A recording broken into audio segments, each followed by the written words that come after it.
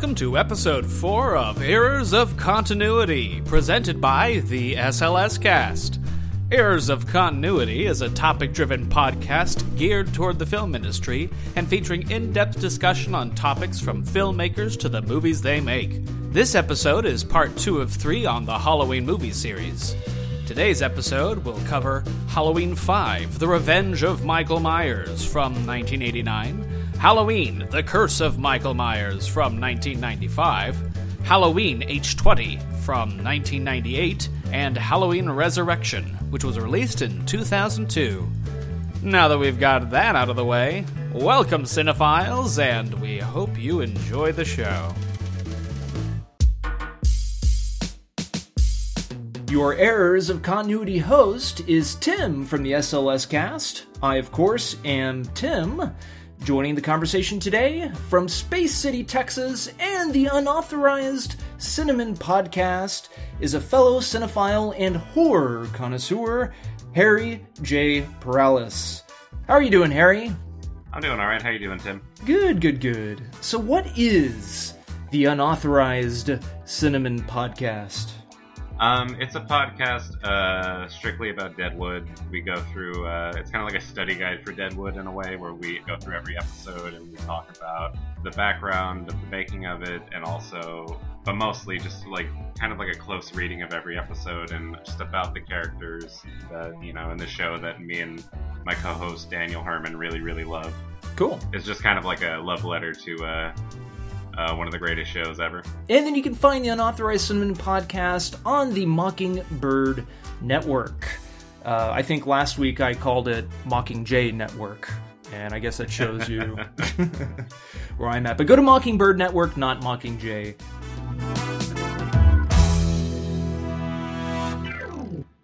On the last episode of Errors of Continuity, Harry and I discussed the first 4 flicks in the original Halloween film franchise, as well as their backstories, influences, and Deborah Hill and John Carpenter's fluctuating involvement with the series thus far, and how the quality and substance of each of those flicks changed over the course of a decade, with the release of John Carpenter's Halloween jump-starting the slasher genre in 1978, and ending with the release of 1988's Halloween 4, The Return of Michael Myers, which of course substituted strong characters and intellectual storytelling with gags, commercialism, and 80s genre stereotypes. On this episode 4, in addition to reviewing and comparing Halloween 5 through 8, we'll also be discussing the return of Donald Pleasence as Dr. Sam Loomis in Halloween 5 and 6, Danielle Harris as Jamie Lloyd, who is, of course, Laurie Strode's daughter and Michael Myers' niece in Halloween 5, but was recast in Halloween 6, and Paul Rudd in Halloween 6. That is right, Paul Rudd is indeed in Halloween 6. And we'll also be chatting about the behind-the-scenes shenanigans and much more. At least I hope there will be much more than talking about Paul Rudd in Halloween 6. You see, the sexual liberation and suburban terror was a fresh draw for audiences in the 1970s. This could be seen in the film Shivers by David Cronenberg and the Stepford Wives. But the 1980s quickly saw a change in horror moviegoers' taste. Teenagers were spending more money than ever before at the movie theater, and they wanted to see more chicks, more sex, more blood, and more gore. Therefore, the other 2 popular franchises at the time, A Nightmare on Elm Street and Friday the 13th, doubled down on their explicit content, which rightfully earned those films their hard R rating.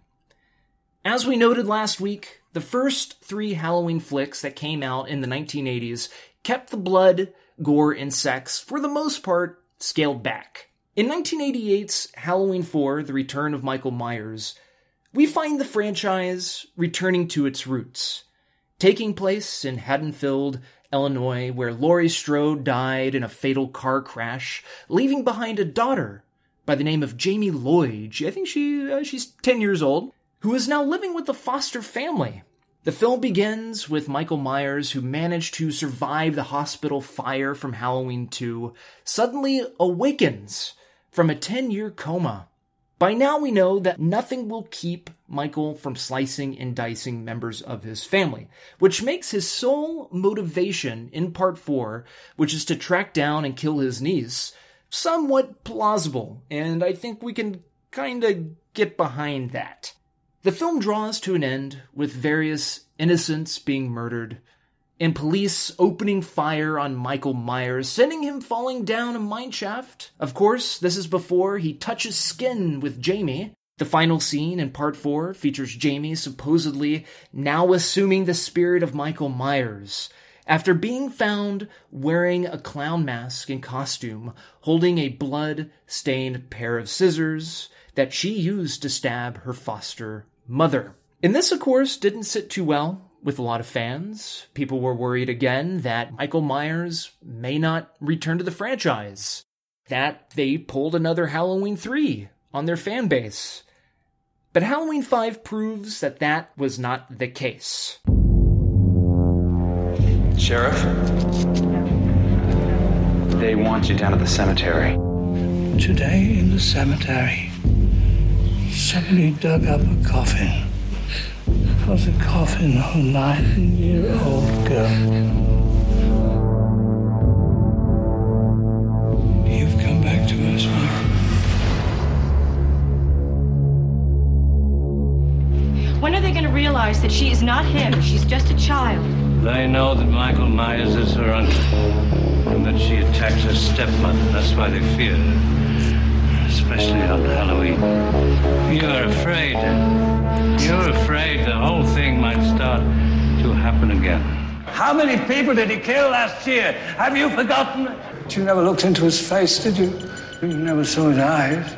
You never saw that nothing, no expression, blank. My memory goes back 12 years.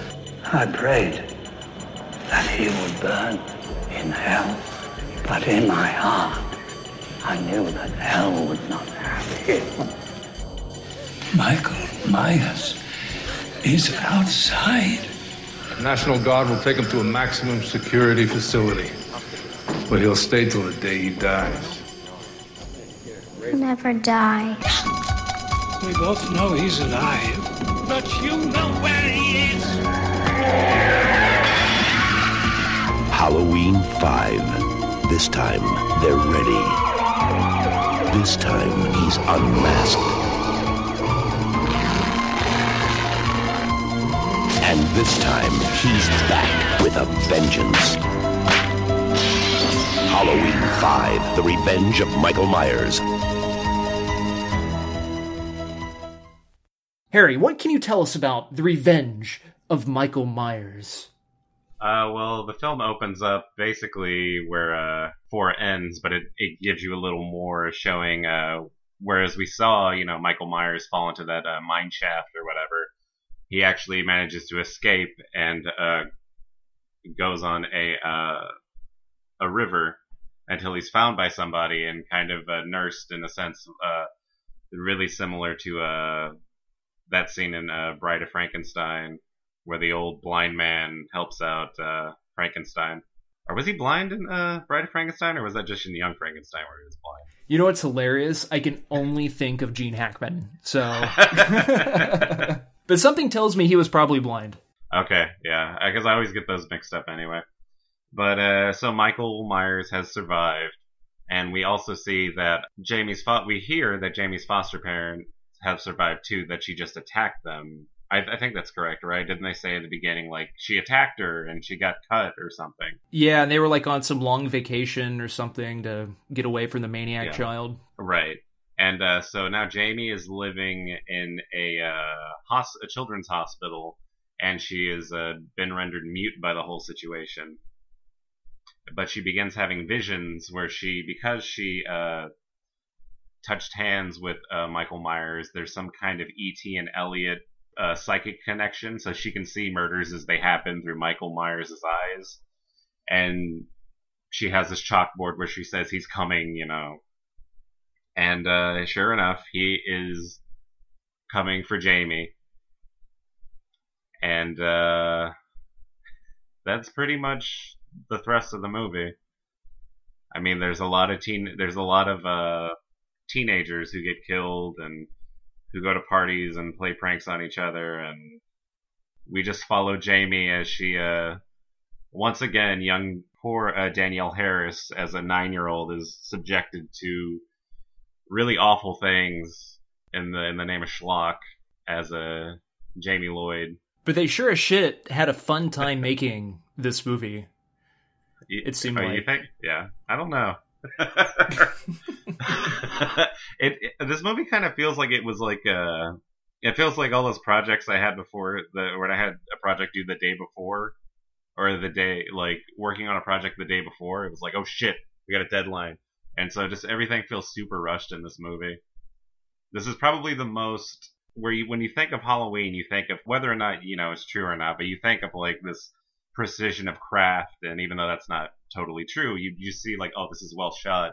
There's this excellent craftsmanship on display on the part of John Carpenter. There's none of that in 5. There are shots that don't cut together consistently in this movie. Well, it would make sense that this movie was rushed into production. Somebody is quoted as to saying something like they were still drunk off the success of filming or finishing up Halloween 4, that they just stumbled into making this movie. And they started shooting without a script, because the first draft of the script, written by Shem Bitterman, he apparently had this idea that Jamie Lloyd, she would be evil. She would be the evil bad guy person, because she inherited the spirit of Michael Myers. And in fact, Donald Pleasance apparently was all in on it. Like, he believed that is the direction this franchise should take. But it was Akkad and I guess the director, the French director, Dominique Othenin Girard, a very artsy name for a very artsy director, decided no, audiences want to see more of The Shape, which is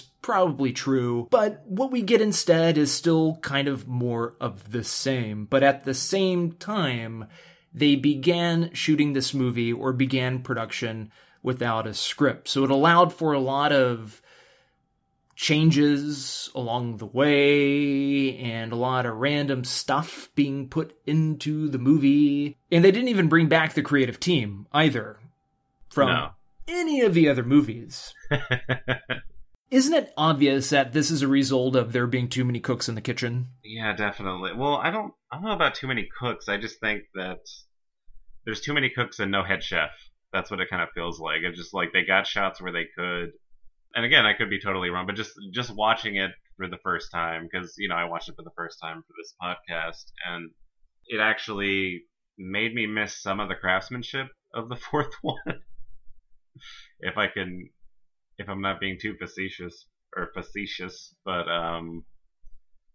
yeah, it really just felt like they were really trying to make a date, or, like exactly 1 year after the release of Halloween 4,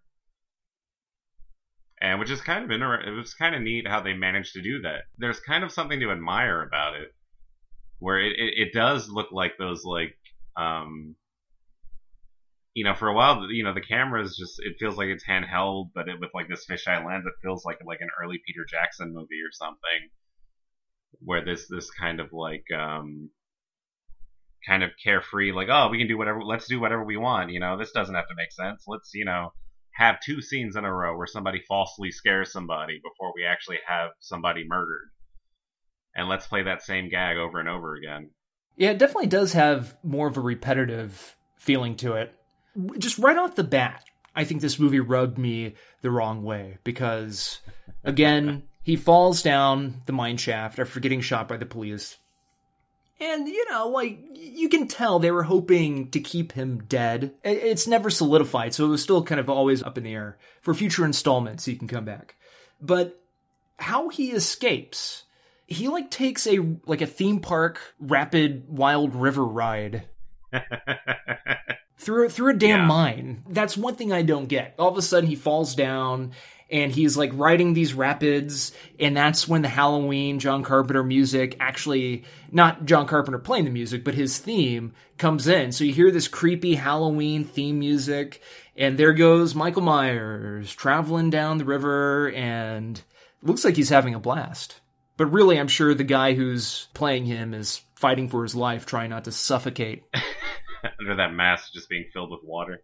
God. I think what this movie does introduce, I don't know if you want to jump into this already, but it introduces the kind of mystical element of, just hints at it. It almost like it kind of telegraphs it by, we'll figure it out later. With the whole Thorn thing. Basically, it looks like the Undertaker walking around. Oh, the Man in Black. Yeah. Yeah, the Man in Black wearing cowboy boots and... I remember watching it just like, oh my god, please let this be the Undertaker. Yeah, I was hoping it was going to like reveal some like crazy great famous actor, like Christopher Plummer. Or they go like the Texas Chainsaw Massacre Part 2 route and have it like, Dennis Hopper is this person chasing Leatherface or chasing the family. And that Man in Black character is a result of coming up with shit on a whim on the set. Yeah. It was the director who saw that. Apparently, when they were shooting in this town, forget if they were in Canada or where. I know for Part 6, they shot that in Salt Lake City. But whenever they were shooting, the neighborhood would crowd around and watch them film. And apparently this one guy would always show up, and he would be dressed like that. And so the director kept noticing him, and he thought, we need that guy in this movie. Not the actual actor himself, but, that presence. They wanted that presence. And so that's why you have the random guy walking around. At the end of the movie, when Michael Myers gets arrested, he's the one that either bails him out. See, the thing is, like, people say that Michael Myers gets bailed out, but you get the impression that the Man in Black is this mystical character, a warlock or some shit like that, because the camera just does this pan over, and suddenly Michael Myers is mystically, vanished into thin air. So, something mysterious and sinister is going on. But really, what you find out in the next movie, it's just some doctor. Like, it's some guy. Like, it's not really anything magical. It's another shape, but it's nowhere near as interesting as the Michael Myers shape. Because all we have is shots of his boots walking with the metal plate on the tip of his boots, just so, like, we know who this character is. So we don't get him confused with another cowboy dress guy walking around in the middle of the night, in the town of Haddonfield, Illinois. Another thing to mention is the music. This movie, for whatever reason, introduces cartoon music. With the toy horn honks. You got the bumbling cop idiots who are there, and the director wanted cartoon corny music. Were you a fan of that at all? Did you think, what this series really needed was two bumbling moronic cops with goofy, cartoony toy horn music? I don't think I really paid that much attention to it when I was watching it, but I did read somewhere else, and it kind of, I don't think it excuses it, but supposedly that was a nod to The Last House on the Left, where if you've seen that movie, there's a whole subsection this whole subplot of these, like, police officers trying to get to where the eventual, or trying to, be on the case of these, hitchhiker killers. And, there's all this zany, like, they end up in the back of a chicken coop, and, there's, supposedly that was a reference to, that portion of The Last House on the Left. But, it's not any worse or any better than really what how horror movies were portraying cops and other kind of slasher movies at the time. Right. At least we see cops in this franchise. Yeah. Law enforcement is actually present in a civilian town. So this movie came out on October 13th, 1989, with a budget of $5 million. It grossed $11.6 million. It wasn't as much of a success as Halloween 4 was. The director, again, Dominique Othenin-Girard, who went on to do The Omen, The Awakening TV movie. We all know how successful and memorable that film was. He wanted to introduce artsier techniques. And when I think of a movie within the Halloween franchise that has like artsy techniques to it, I always think of John Carpenter's Halloween, or even Halloween 2, or Halloween 3, to a lesser degree. To me, it seems like because they jumped in with no script, he just kept saying, we need to make this girl mute, because it has more of an impact on the character and the characters around her, and the story itself. If she cannot speak, it's more dramatic, and when Michael is coming after her again, she has no choice but to run away and not talk until the very end when suddenly she can speak. And I felt very sorry for little Jamie, because she's a very talented young actress, and even given what she had to work with, she managed to do pretty damn well. In fact, the driving force behind this entire movie was her performance. And I think it says a lot because she doesn't really say anything until the very end. Well, it's not quite the very end. I think it's like maybe the last... It's not until the last act or something when she starts to speak. But yeah, like that, and that's usually that's the kind of thing that actors, seem to want in franchises, to do something different.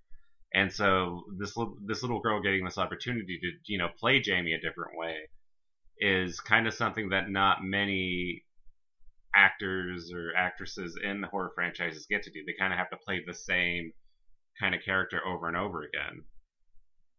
Where I was kind of surprised, where I was like, oh, okay, this is kind of interesting, where, she is a mute now, and she has to kind of do an entire different kind of acting for the majority of the movie. And what we see now with this film, more so than any of the others, we talked in some depth about Michael Myers becoming a pop culture icon and pandering to the audience. And we see that a lot more now, because now Michael Myers teases his victims, whereas before he would kill them, and at least one occasion, admire the kill. 38 minutes into the movie, he teases. It's weird. There were so many little things in the movie that made just the notion of like the way that Donald Pleasence is playing Dr. Sam Loomis at this point, where he's just this like really unhappy old man just like bumming around this children's hospital anytime like Jamie goes nuts, and all he does is basically run in and tell them not to help her. Like, that's kind of what Dr. Loomis has kind of resorted to. Yeah, and he's angry as shit.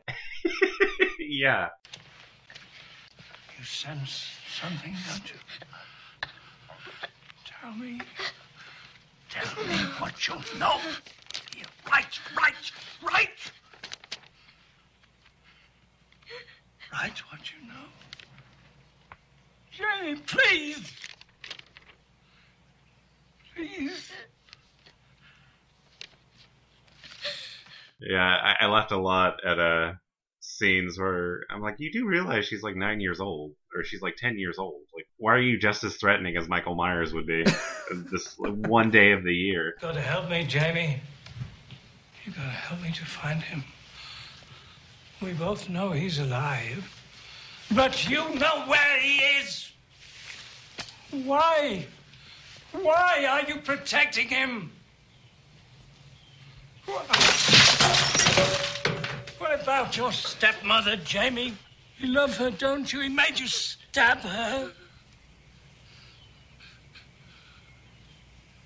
You can't hide from him. He'll always get to you. Jamie, listen. Today in the cemetery, somebody dug up a coffin. It was a coffin of a 9-year-old girl. What do you think he's going to do with that? Huh? You're 9 years old. Aren't you, Jamie? Dr. Loomis, leave the little girl alone. Right, and in some way that's supposed to play into the next movie, where I don't know if he knew that, which is possibly why he decided to keep making, agreeing to be in these movies, because he knew that his character could eventually become the Watcher or the Thorn character, the Man in Black character for the next iteration of Michael Myers or whatever, because that's the direction this movie was supposed to be taking. Right. The tattoo, the Thorn tattoo, apparently the old man who takes Michael Myers into his care was like a witch doctor or something like that. And he's the witch doctor was the one who imprints that tattoo on Michael Myers. And what that tattoo is supposed to represent is a curse. So Michael Myers from then on is cursed to kill everybody in his family. And only then is when the curse will be lifted and he will be free. But then that curse will move on to somebody else. And in this movie, little Jamie befriends this little boy who has this crazy stutter named David. I think his name is David. No. His name's Billy. His name's Billy. Billy? Who's the David character? Who is the David character? Am I right? What was Paul... Oh, shit. What's Paul Rudd's character? Tommy. He's Tommy. Yeah, he's the grown-up Tommy. Okay, well, apparently somebody... So when Michael Myers gets killed, his spirit goes to somebody else. And that's how they were going to continue on the franchise, I guess. The next person, I thought it was somebody by the name of David, but maybe it was Billy. I mean, I'm not sure. I can't remember at this point. Yeah. I don't even know if it's really worth it at this point. But it's supposed to go on to somebody else. But we'll get more into that when we discuss part 6. So yeah, that shot with the old man doing the witchcraft and planting that tattoo, that was ultimately reshot with the old hermit guy who finds Michael Myers, who may or may not be blind at this point.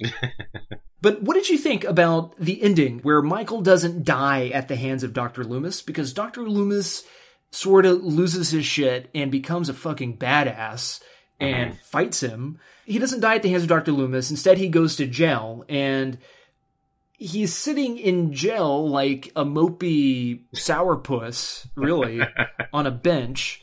With no guards, like there's nobody there. That's the crazy thing. The man in black walks in and he suddenly vanishes. Michael Myers does. Yeah. Did that work for you, or did it just feel cheap? That's kind of a hard complaint to have with these movies at this point. Fair enough. So it's like, because I'm only watching it knowing that there's 3 more movies to go in the set. So at the time, I would probably have felt cheated, I think. Or I would have been like, we just watched one clip, like, it's just going to keep going this way. But you can see the kind of desperation to kind of keep this character alive. It's like The Walking Dead. It's a cliffhanger every mid-season. Yeah. It's a freaking cliffhanger. Every end of the season, it's a cliffhanger. To a lesser extent, of course. Right. Every legend is based on fact. Every myth is grounded in truth. For 17 years, the town of Haddonfield, Illinois, has been haunted by a night when evil roamed the streets and a madman ruled the night. Everyone knows his name. Now, everyone will know the truth. I knew what he was, but I never knew why. Halloween 6. The origin of Michael Myers.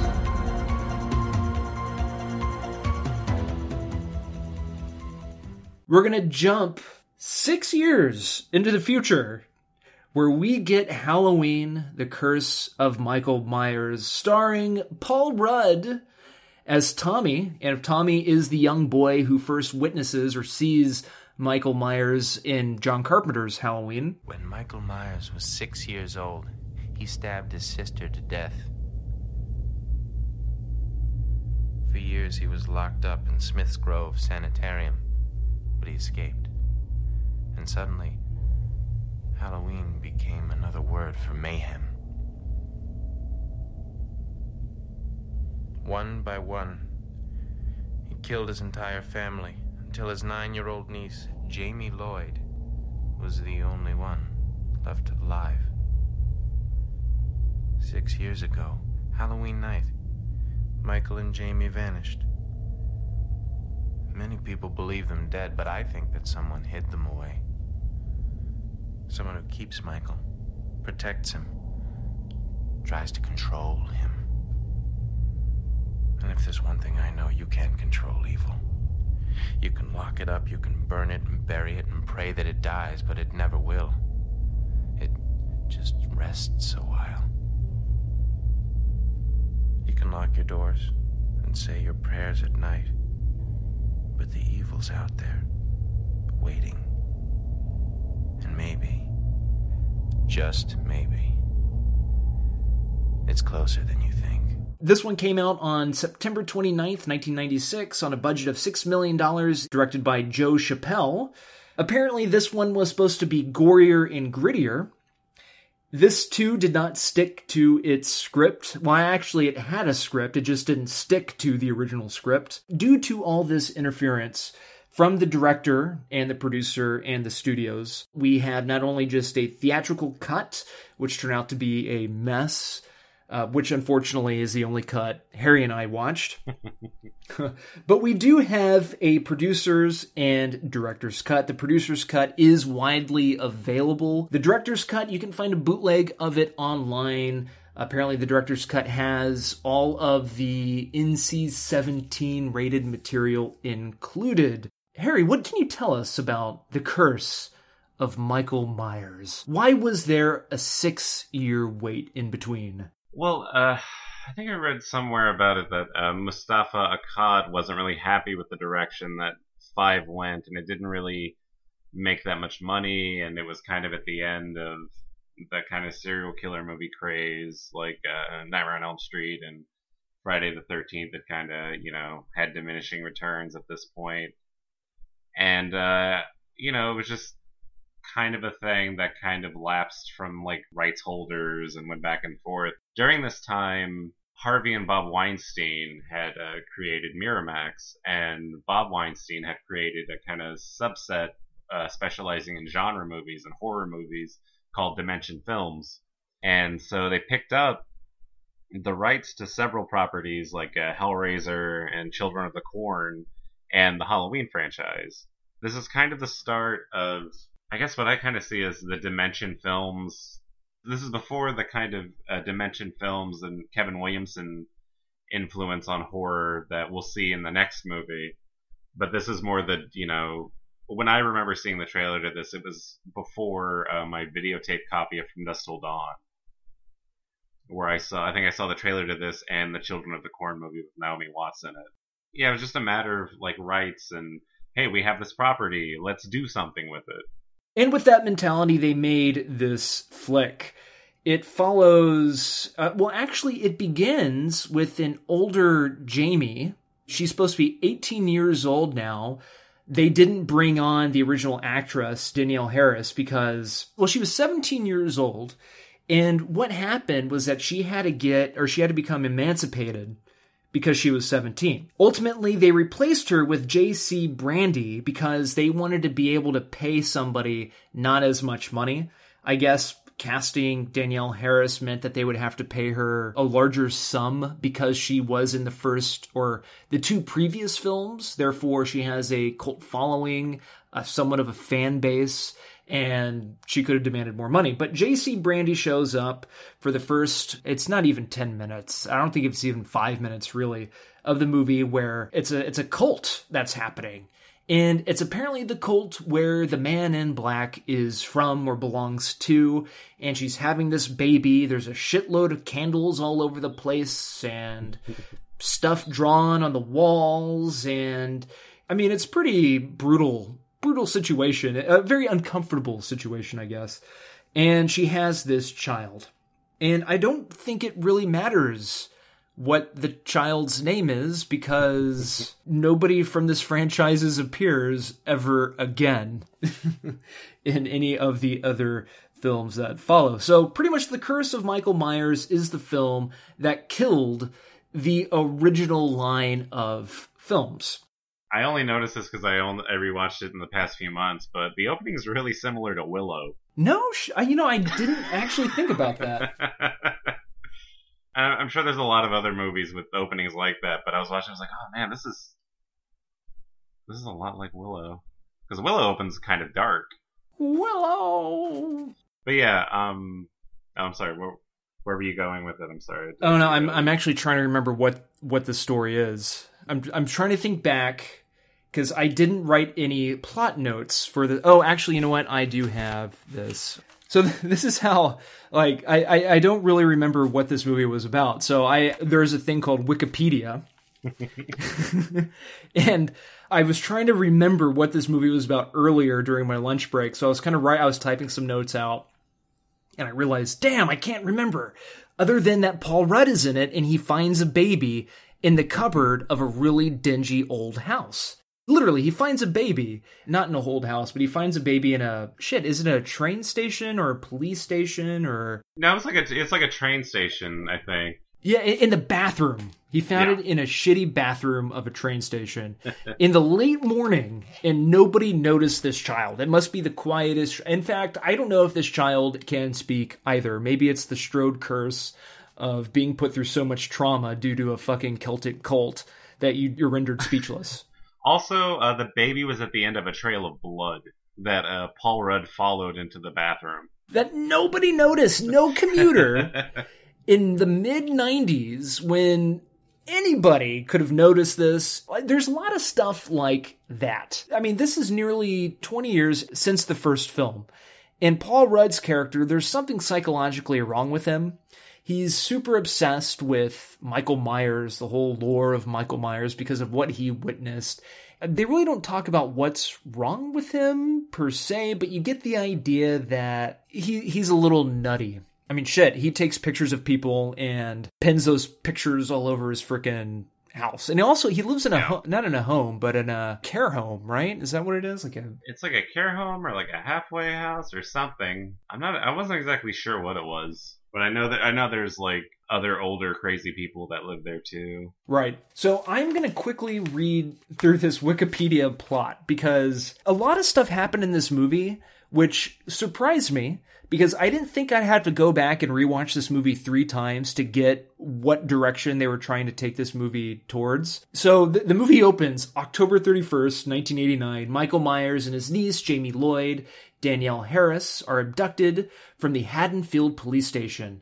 On October 30th, 1995, Jamie, played by J.C. Bradley, has been impregnated and her baby is born. And a lot of people are wondering, who the fuck impregnated her? It might have been Michael Myers. And that's pretty creepy. So she's been impregnated and her baby is born, being taken away by the Man in Black, the leader of a druid-like cult.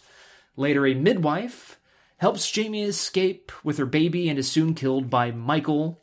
Jamie and her baby flee in a stolen pickup truck. Stopping briefly at a deserted bus station, Jamie makes a call to a Haddonfield radio station to warn them that Michael is about to return home, only to be ignored by the radio DJ Barry Sims. This is more detailed than I cared for it to be. I forgot about the whole shock jock element to it. And meanwhile, the retired Dr. Sam Loomis, yes, he's finally retired, is visited by his friend Dr. Terrence Wynn. Oh, did I tell you? That was one of my favorite parts in the whole movie, was when we're shown Dr. Loomis, and he basically breaks the fourth wall to tell us, like, no, but I'm really retired. Myers was not killed in that explosion at the Haddonfield police station. The CIA abducted Myers from his cell and killed everyone to cover up their tracks. Now, why did they do that? It's obvious. They wanted the ultimate assassin. Myers is now on the government payroll. No one controls Michael Myers, not even the CIA. He took out 8 agents while they had him at Langley. They couldn't control him, so they packed him up in a rocket and shipped him off to space. Thank you. You don't want to hear the facts, man. Thank That's you very the much. situation is that the CIA... Michael Myers in space. Come on, next. Barry, what happened to that psychiatrist of his, Loomis? I heard the old quack was dead. What, are you looking Not dead. Oh, you know, maybe Just very much retired. And he gives a little wink and a nod to the audience. So he has this conversation with Dr. Terrence Wynn, who is the administrator at the sanitarium where Michael was when he was a kid. Wynn asks Loomis to return to Smith's Grove. They overhear Jamie's plea for help on the local radio station. I want you to come back to Smith's Grove. You should know that it's not wise to play Halloween pranks on me. It's no prank. You're the one I've chosen, Sam.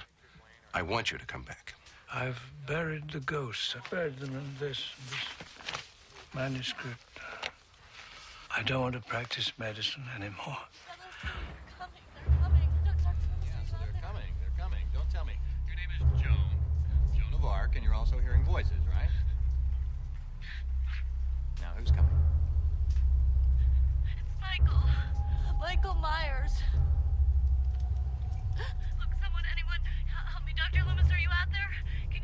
Dr. Loomis, I need your help. Please, no, stop that. Later, Michael finds Jamie and she crashes the truck into an old barn. Jamie dies at the hands of Michael. Great. Took 2 movies of building up this damn character to jump 7 years to watching her die 10 minutes into this film. And then back in Haddonfield, Tommy Doyle, played by Paul Rudd, whom Laurie Strode babysat in 1978, now lives in a boarding house run by Miss Blankenship. The family living in the Myers house across the street are relatives of the Strode family. Kara Strode, her 6-year-old son Danny, her teenage brother Tim, caring mother Deborah, and abusive father John. Oh, I fucking hate that guy. John? Oh, he's so bad, yeah. Doesn't show her face around her own family for 5 years, then comes back and expects us to roll out the red carpet. You think going to college is going to make up for your mistakes, girl? Huh?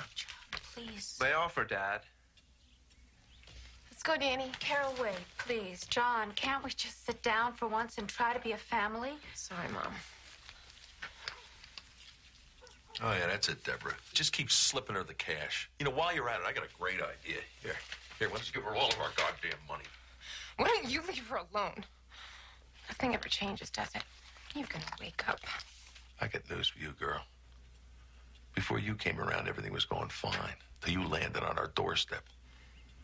You and that little bastard of yours.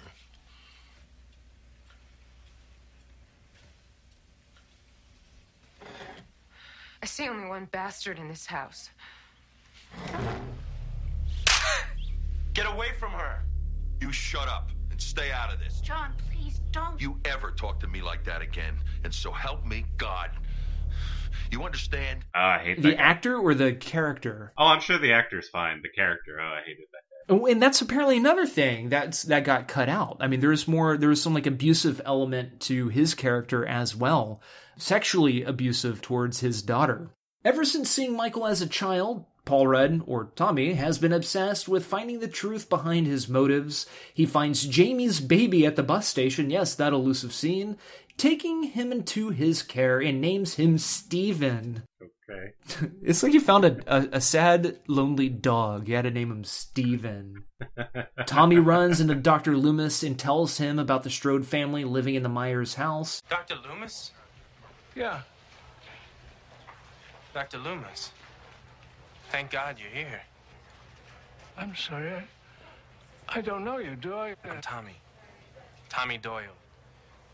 Laurie Strode, Jamie's mother, was babysitting me the night when... Tommy Doyle. What are you doing here? Please. I need to know the truth. You heard her last night, didn't you? Michael's come home, hasn't he? She is the last of his bloodline. No, Dr. Loomis. She's not the last. Oh, God. There's a family, relatives of the people who adopted Laurie, the Strodes. They're living in the Myers house. Dr. Loomis, about Michael. It's just a theory of mine. But... The two believe Michael has returned to Haddonfield. Michael enters his home and kills Deborah. Later, Tommy, Kara, and Danny go to the boarding house where Tommy reveals that he believes Michael has been inflicted with Thorn, an ancient druid curse.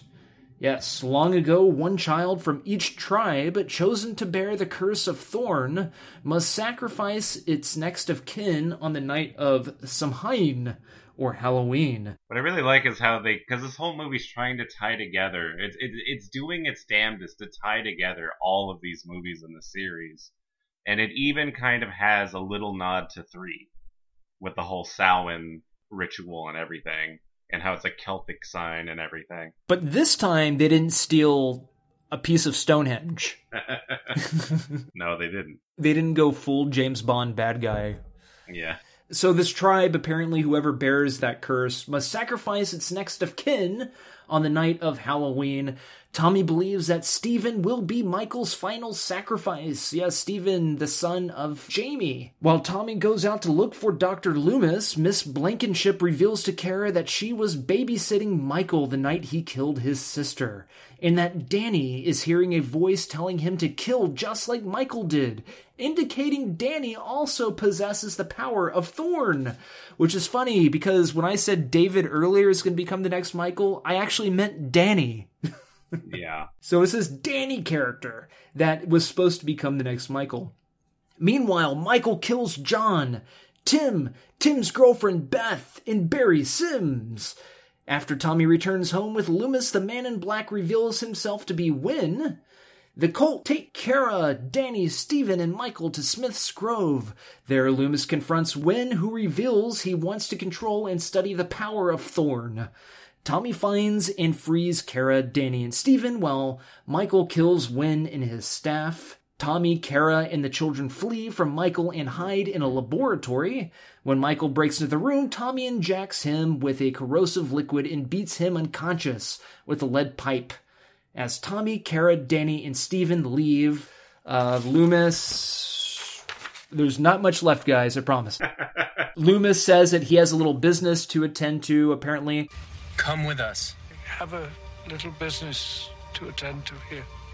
Back inside the building, Michael's mask is lying on the floor of the lab room, and Loomis is heard screaming in the background, leaving the fate of both characters unknown. Well, we know the fate, really, because Michael is in the police station, and the Man in Black comes in and takes him...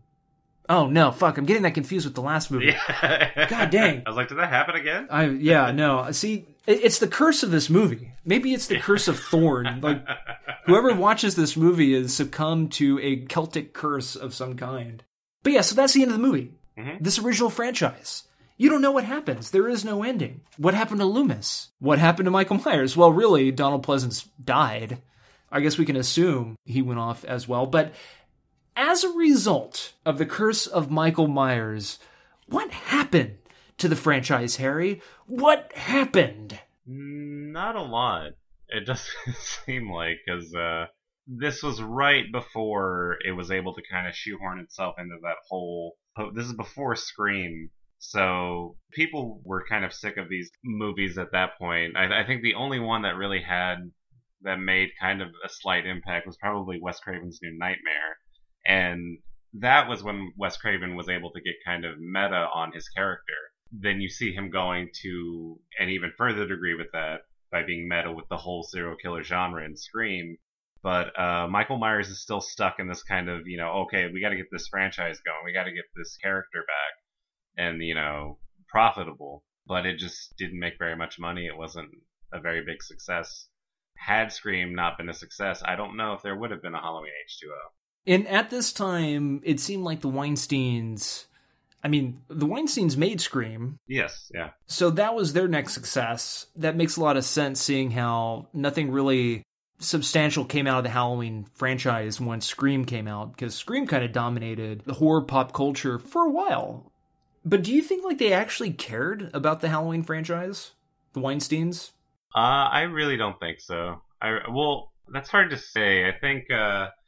They probably did to an extent, because Harvey Weinstein, I don't know if it's his only movie credit, but at least his first movie credit as a director was The Burning, which is, a Halloween ripoff, a Friday the 13th ripoff.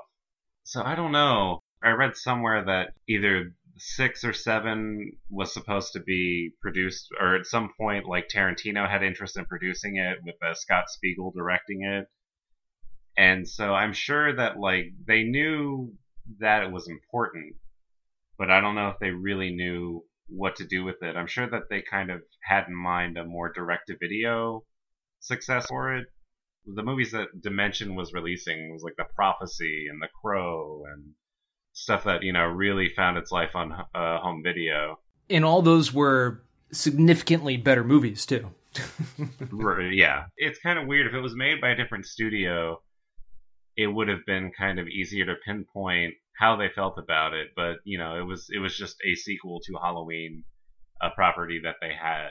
So again, and I couldn't really find anything in depth of the Weinsteins with the Halloween franchise. As mentioned before, the ending of The Curse of Michael Myers was supposed to be different.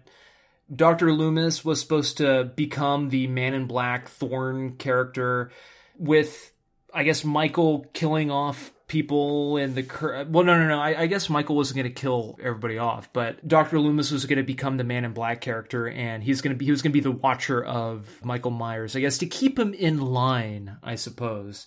So maybe all that anger was building towards him turning bad. What do you think he's going to do with that? Of course, you can go and check out the producer's cut. Within that producer's cut, you will find, according to Wikipedia again, longer scenes in several parts of the movie, different music. Some significant plot points are different. For example, in the producer's cut, Jamie Lloyd is not killed by Michael's attack within the barn.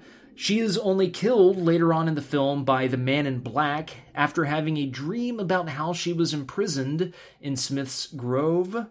In the producer's cut, Jamie's child is revealed to be the inbred son of Michael Myers. Oh, Lord. Yeah, I know. Yeah. So everybody speculated, could that have been MM's son? And the answer is yes, that was indeed the plan. There was also a flashback to Halloween 5 that shows Jamie and Michael kidnapped by the Man in Black.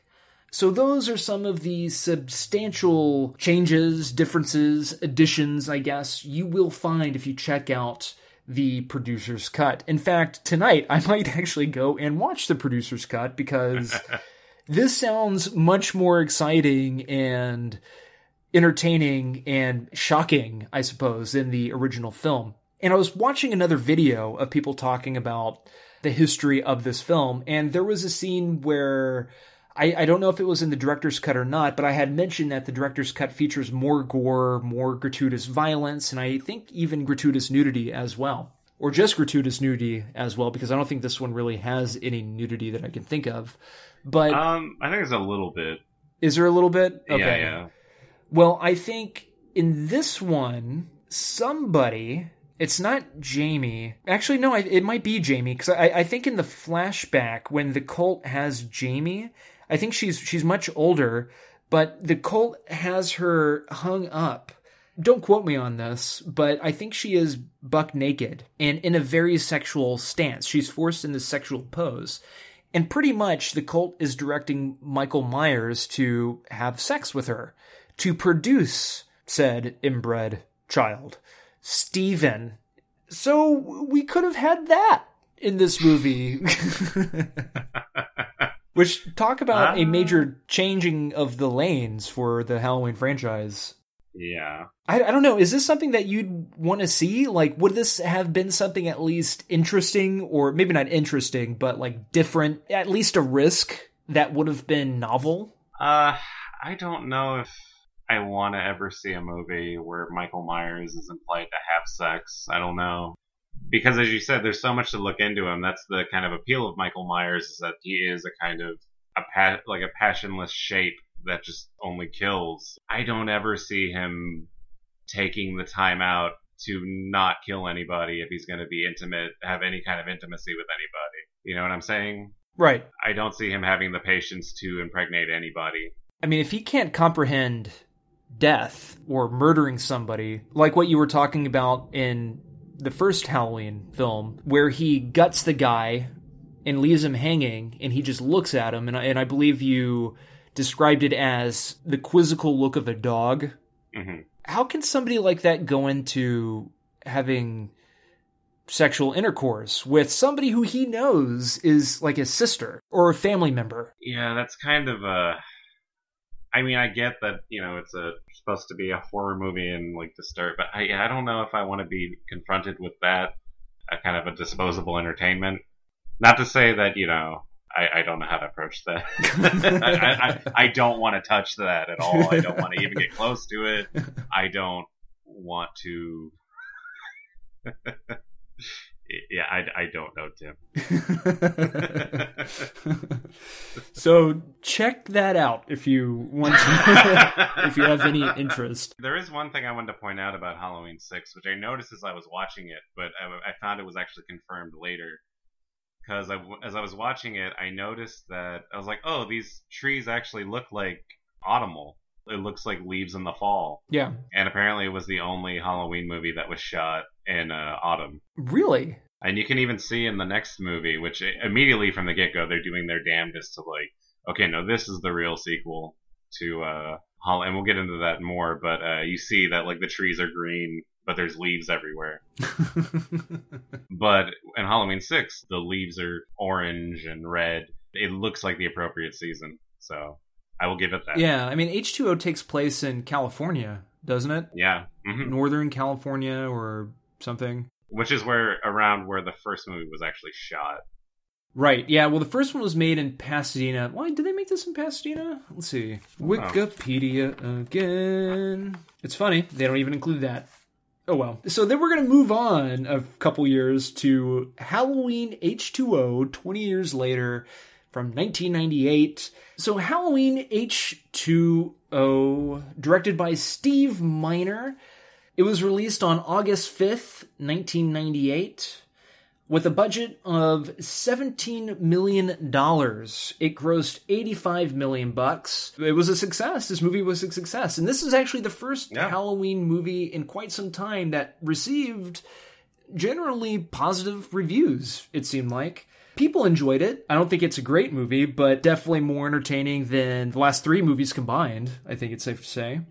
And if I'm not mistaken, it seemed like the producers or the studio or somebody was trying to bring back both Deborah Hill and John Carpenter. Mm-hmm. And I think everything was set.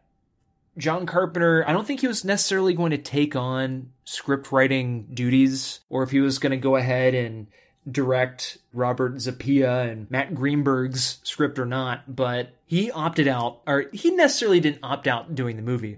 The studio decided not to allow him to do the movie because he was asking for a lot of money. Because isn't it true that John Carpenter always felt like he never got paid the amount of money that he was owed for the first Halloween movie and all the residuals, I guess? Somewhere too. I think kind of a sticking point with him, between him and Akkad. Yeah, he should definitely, for somebody who didn't get paid that much to begin with to make this movie, it was a big part of its success, didn't really see as much of the rewards as other people did.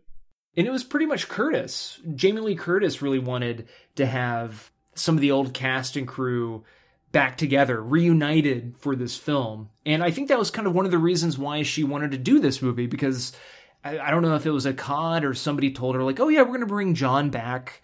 If not as director, he'll be back as producer or in some form or fashion. Of course, that was not the case. Apparently, Halloween H2O was originally titled Halloween 7, The Revenge of Laurie Strode, which would have been annoying because... Yeah. that kind of makes it sound like she's out seeking the revenge when really she's just fighting for her. I mean, to be fair, she seeks revenge at the very, very end. Right. It's 1998 in a remote California town at a secluded private school.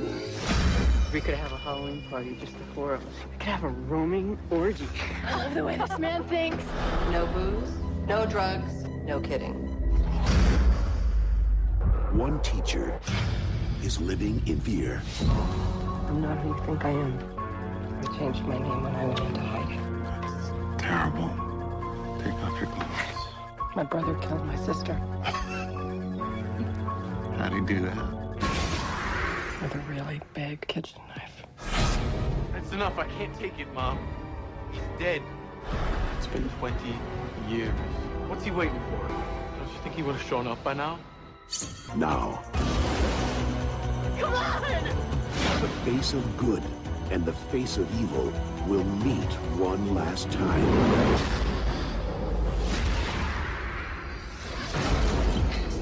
But this time, it's going to be a fight to the finish. Terror won't be taking a vacation. Halloween H2O. It's Halloween. I guess everyone is entitled to one good scare. I've had my share. And the story takes place 20 years after the second film. Laurie Strode is all grown up. She has a child. She teaches at some prestigious private school in California. Her son goes there as well. I can feel it. Today is the day that you're going to realize that I'm 17 years old, and your overprotection and paranoia is inhibiting my growth process. want to go camping? I'll take you camping. I want to go with you. Sorry. Dad would let me go. Well, Dad is an abusive, chain-smoking, methadone addict. Who would attract someone like that? Ouch. And just think, he left you. Look, John. I know you get your smart mouth from my side of the family, so I'll give you a break. But point check, you're going too far. No, I'm going to Yosemite. No, you're not. The nurse, I forget the nurse's name, from the original film, Dr. Loomis's sidekick, who never returns until now. Michael Myers breaks into her house, steals documents. I don't know why he waits until now, but he ends up finding her, goes through her documents, locates Laurie Strode's personal information, and goes on the hunt to kill her. This film not only stars Jamie Lee Curtis, but it also has Michelle Williams. Janet Leigh has a bit part in this movie.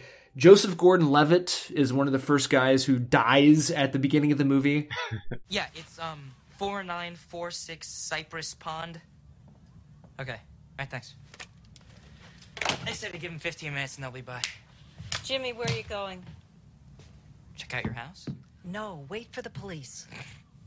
Where's the fun in that, huh? This is Josh Hartnett's very first film, and also LL Cool J plays the other throwaway African-American character in a pulpy-esque summertime horror genre movie. Yeah. He turned just in time to see her enter the room. With her long, slender legs, they climbed high up her skirt, leading to two tumultuous, round melon breasts. Round melon? What? Now, why you want to label it like food? And what kind of melon you talking about? Cantaloupe, watermelon, what? Baby, it's fiction. People like to read descriptive adjectives. It sets the scene. It's stupid is what it is. It's sensual and romantic. Ronnie, it's unrealistic. This whole writing career is unrealistic. Now, we're married now, baby. We gotta get serious. This is serious. Honey, I've been patient, but this writing thing just ain't taking off. And I want a baby before I get so old I can't get my butt back. You gotta give me a chance, honey. I have to express myself creatively. One thing I want to point out, though, is I thought it was really because, you know, in the opening scene, JGL gets killed with the ice skate to the face. And then he's credited, or his name pops up in the credits and says his name. Have you ever watched a movie that credited a character who just got killed off in the first 4 minutes before the credits happened? Like during the opening titles? Yeah, before the titles, the character was just killed in the opening titles and appears in the opening titles. It's funny because whenever I was rewatching this movie, I was thinking about it, and I know I've seen it before. I just cannot think of. If you think about like a James Bond movie, maybe. I think the only one I can think of is probably From Dusk Till Dawn, where Michael Parks, I'm sure he gets credited in the opening credits. And the opening credits happen after he's killed at the liquor shop. Oh, that's interesting. I have to think about that. I need to think about that and write that shit down once I think about it. It's actually pretty good. But I remember watching this as a kid whenever it came out on VHS, and I'd go over to a friend's house or I'd catch it on Showtime. And I was freaked out by it as a kid. And I never really watched it because I knew with movies like this was, of course, my Halloween movie. Mm-hmm. I was still pretty young when The Curse of Michael Myers came out. And so this is when I was in junior? Maybe I think I was in junior high at this point. This was when that came out. This is the movie that all the kids talked about. This was the movie that all the kids wanted to go see, but they weren't allowed to because their parents wouldn't let them go see it. Yeah. And so I'd go over to a friend's house and they'd be watching it, and I never got to see the whole thing. But then I remembered watching the opening scene where you see Joseph Gordon-Levitt with the ice skate in his head. And that creeped me out. I think that image gave me nightmares. And it's funny because watching it now, it's like, oh, okay. Well, I mean, that is one of the better post-kills I've seen in some of the latter Halloween movies so far. So it's not really frightening as it is just clever. And it's funny. It's good you bring that up because this is also... I think I saw this opening night. I think it was me and my sister and her boyfriend at the time, and they took me to go see it. And so this was the first Halloween movie I watched the whole way through. And I was about 13, I think. Oh, really? Yeah, I definitely had seen the Scream movies, and I don't think I've ever watched all of I Know What You Did Last Summer. But yeah, I was totally like on board with seeing like a new Halloween movie, but I was more in the kind of the Freddy Krueger camp in terms of like, 80s horror movie villains, but I was still really excited to see this one. I remember being in line back when you had to wait in lines to go see movies so you can actually get a good seat. Yeah. I think I was waiting in line to go see Titanic. I'm pretty sure it was Titanic, and this poster was up in the marquee. They're at the Woodlands Cinemark Theater. Tinseltown, in Tinseltown, yeah. And I'm pretty sure that's my one vivid memory of just staring at this poster going, God, that'd be cool to go see it. Oh my God. That's where I saw it. Oh my God, I saw it at Woodlands Tinseltown. Memories, nostalgia, and memories. So the story of Halloween H2O 20 years later. Already mentioned this. Laurie Strode has a son. She teaches at this prestigious private college in California. Michael breaks into that nurse's house, finds her documents, and then he goes off to terrorize her. So the movie follows pretty much the same structure of the first Halloween movie, where it's all about establishing the characters so that you actually care about them, and you get a sense of what these characters are going through in this specific time and place, I suppose. Right. We know that Laurie is still haunted by the events that took place 20 years earlier.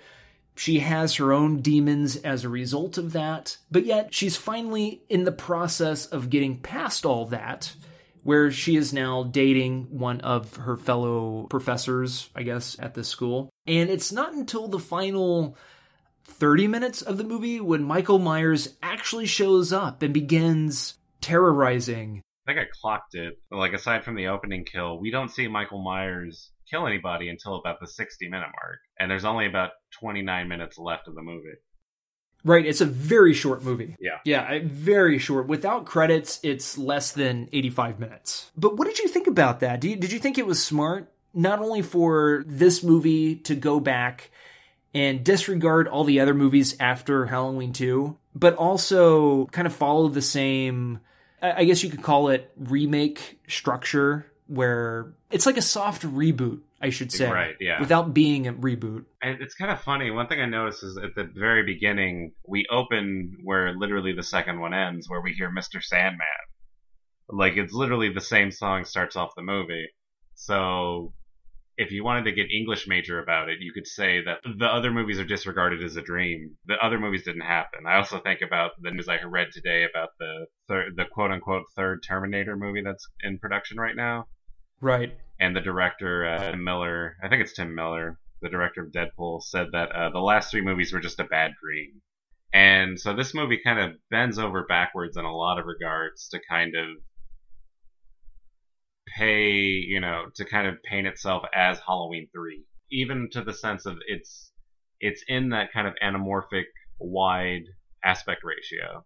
It's in the correct aspect ratio of a Halloween movie. Whereas the other ones are, in the 1.78 to 1, or kind of like a 16:9 kind of frame. Like, this is kind of, and even like the opening titles are in, I don't know if they're in the exact same kind of font that Halloween had, or a similar font, but yeah, they're in like a similar font. So it's kind of bending over backwards to be like, okay, this is a true sequel. And do you think it succeeded? I don't know if it succeeds, but it definitely, especially things like, Michael Myers not killing anybody until almost an hour in. Like, I appreciate that. I admire them going to great lengths to be like, okay, we're going to do our best to kind of recapture what made, the first Halloween special. And I don't think it fully succeeds. I think it's fine. I don't think it's a terrible movie. I think out of a lot of the sequels, it's probably the more solid, but it doesn't really, I would say even at the end, where it just kind of, it ends like right after she cuts off Michael Myers' head, and it doesn't, take the time to kind of let that moment breathe or anything.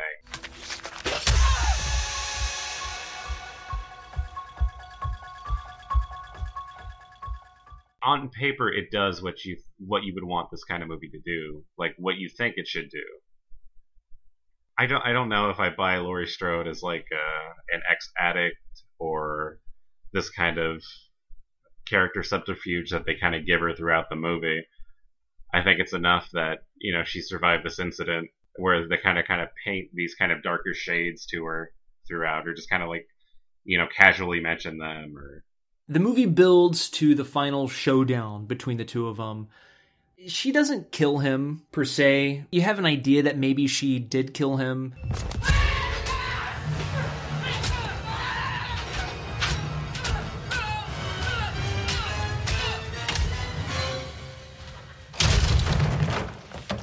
The paramedics and the police show up. Laurie is taken away. They put Michael in a body bag, and as they're loading him into the ambulance, Laurie breaks away, and she knows from her experience from the first movie that she has to make sure he's dead. Don't move. Load him in. Shut the door. Wait. You move.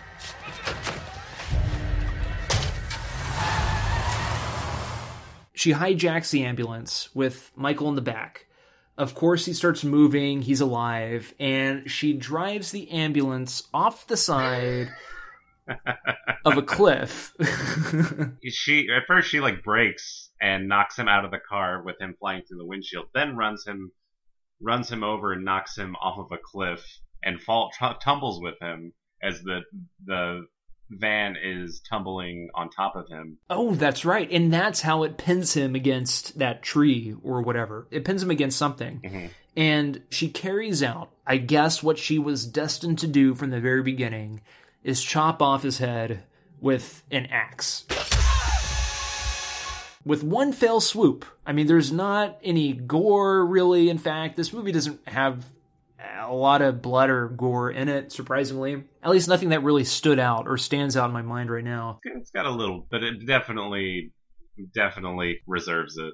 I think she more so lops his head off than chops his head off. It just kind of pops off like a top. Yeah. And that's the end of the movie. She kills Michael Myers. Part of the reason that Jamie Lee Curtis has stated that she wanted to make the movie is to just kill him, to just get it over with. And if you chop his head off, he's dead. He's gone. There's no coming back from that. But I don't know if you want to wait or not to get into this. But there's actually was a clause in the contract that she pointed out that she neglected to see when she signed on. That says that Michael Myers can never die. What? That would piss me off. Yeah. God. What a cheap stab in the back. Now, before we dive into the classic that is Halloween Resurrection, is there anything else you wanted to mention about H2O? I think, yeah, I definitely think it's really important to talk about the Dimension films and Kevin Williamson era of horror in the 1990s. And how Michael Myers being kind of a pliable boogeyman, they tried to shoehorn him into this teen scream phase. They weren't making Freddy Krueger movies and they weren't making Friday the 13th movies, but they were like, well, let's try to make Halloween fit into this post-Scream horror craze.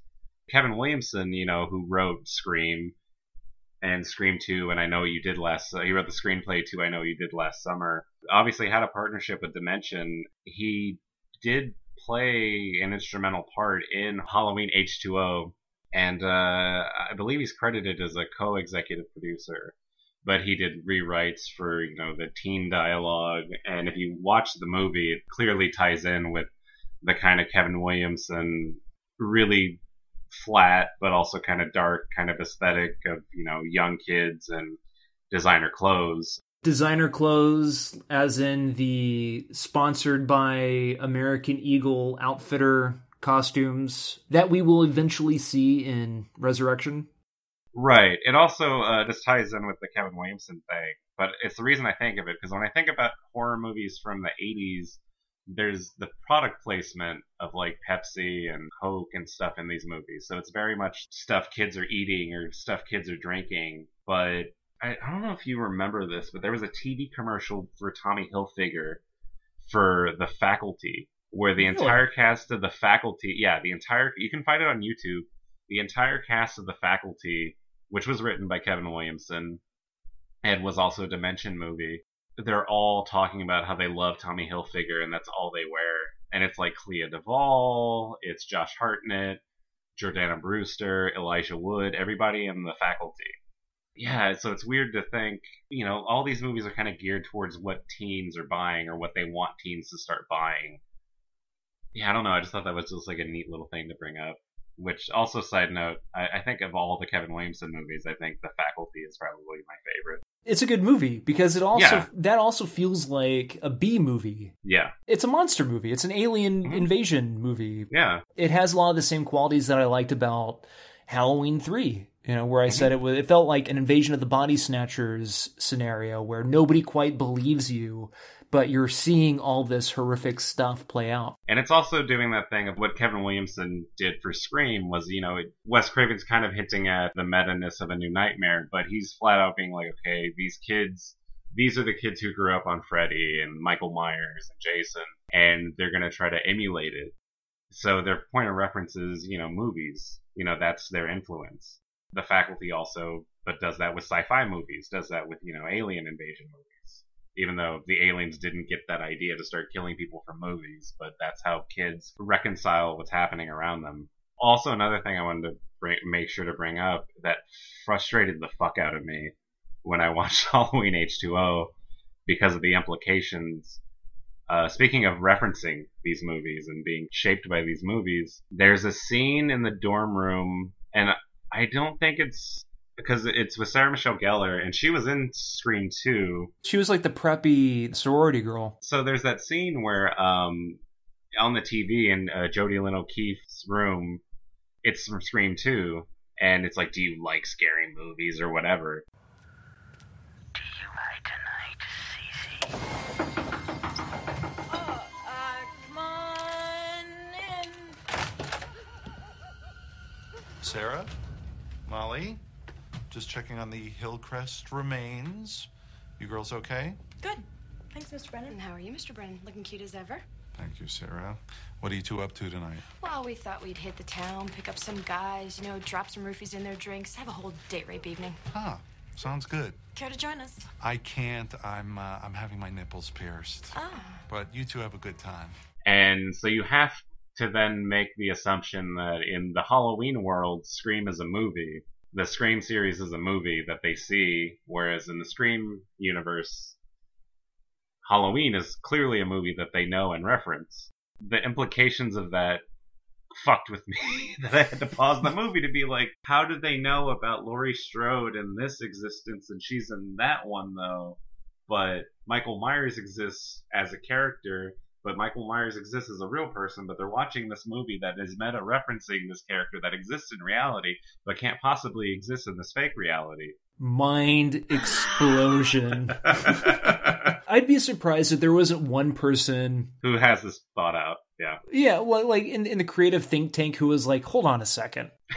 And said that exact same thing and got punched in the face because they made a suit think way too much. And it was just not worth it. Yeah. But that is pretty funny. But really, I did not think of all of these marketing ploys used in this series of movies. Or, I mean, at least in H2O. It's funny. And I think that also goes on to prove, I guess, how much a sign of the times these two movies actually are, or were, especially Resurrection. Deckard will never believe what I got myself into. Deckard? Who's Deckard? Oh, it's my screen name. Sarah needed some tech support setting up her offline reader, so I, You told her you're a graduate student? Graduate of what, junior high? Oh, shut up, all right? We talk like every day. I don't know. It's kind of like we're dating. She's never even seen you. And Yahoo chat rooms do not count. Yes, they do count. Did you know in the old days, knights used to spend their entire lives courting ladies that they would never even touch? They would just, like, send each other sonnets and stuff. Yeah, that's before internet porn, man. Whatever. Let's now journey to Halloween Resurrection, which, I don't know about you, I kind of enjoyed watching this movie. Ooh, not me. Not you. No. I mean, it might have been a good case of beer I was drinking while watching this one. I don't know. Tomorrow night, you will enter the childhood home of our most brutal mass murderer. Are you sure they're not just putting us in some house with hidden cameras in the shower? This is gonna be fun. The windows will be boarded up and all the doors will be locked shut behind them. No one will be allowed to leave until the show is over. Let the dangertainment begin. You think this is the one that he used to, do his thing? One flash and you could light up 1,000 computer screens. You are like this close to getting voted off the island. Wait, what just happened? We just lost Bill's camera. There's somebody in the hall.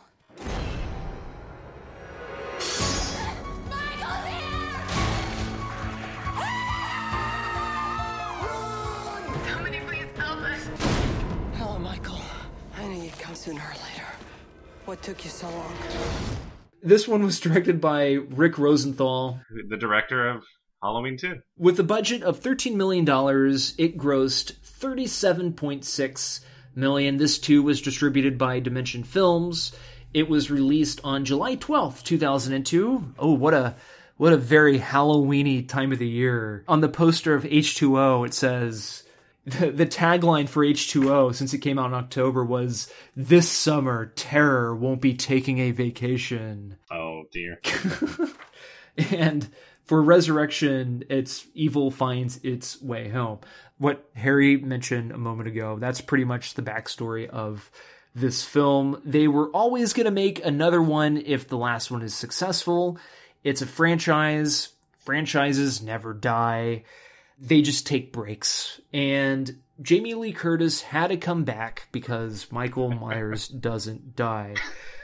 So they concocted... What did they do? What was their ingenious concoction to bring Michael Myers back? I actually kind of applauded this when I watched it. I was pretty happy with it. I thought it was pretty clever. We see flashbacks of the previous movie as she is about to lop off Michael Myers' head.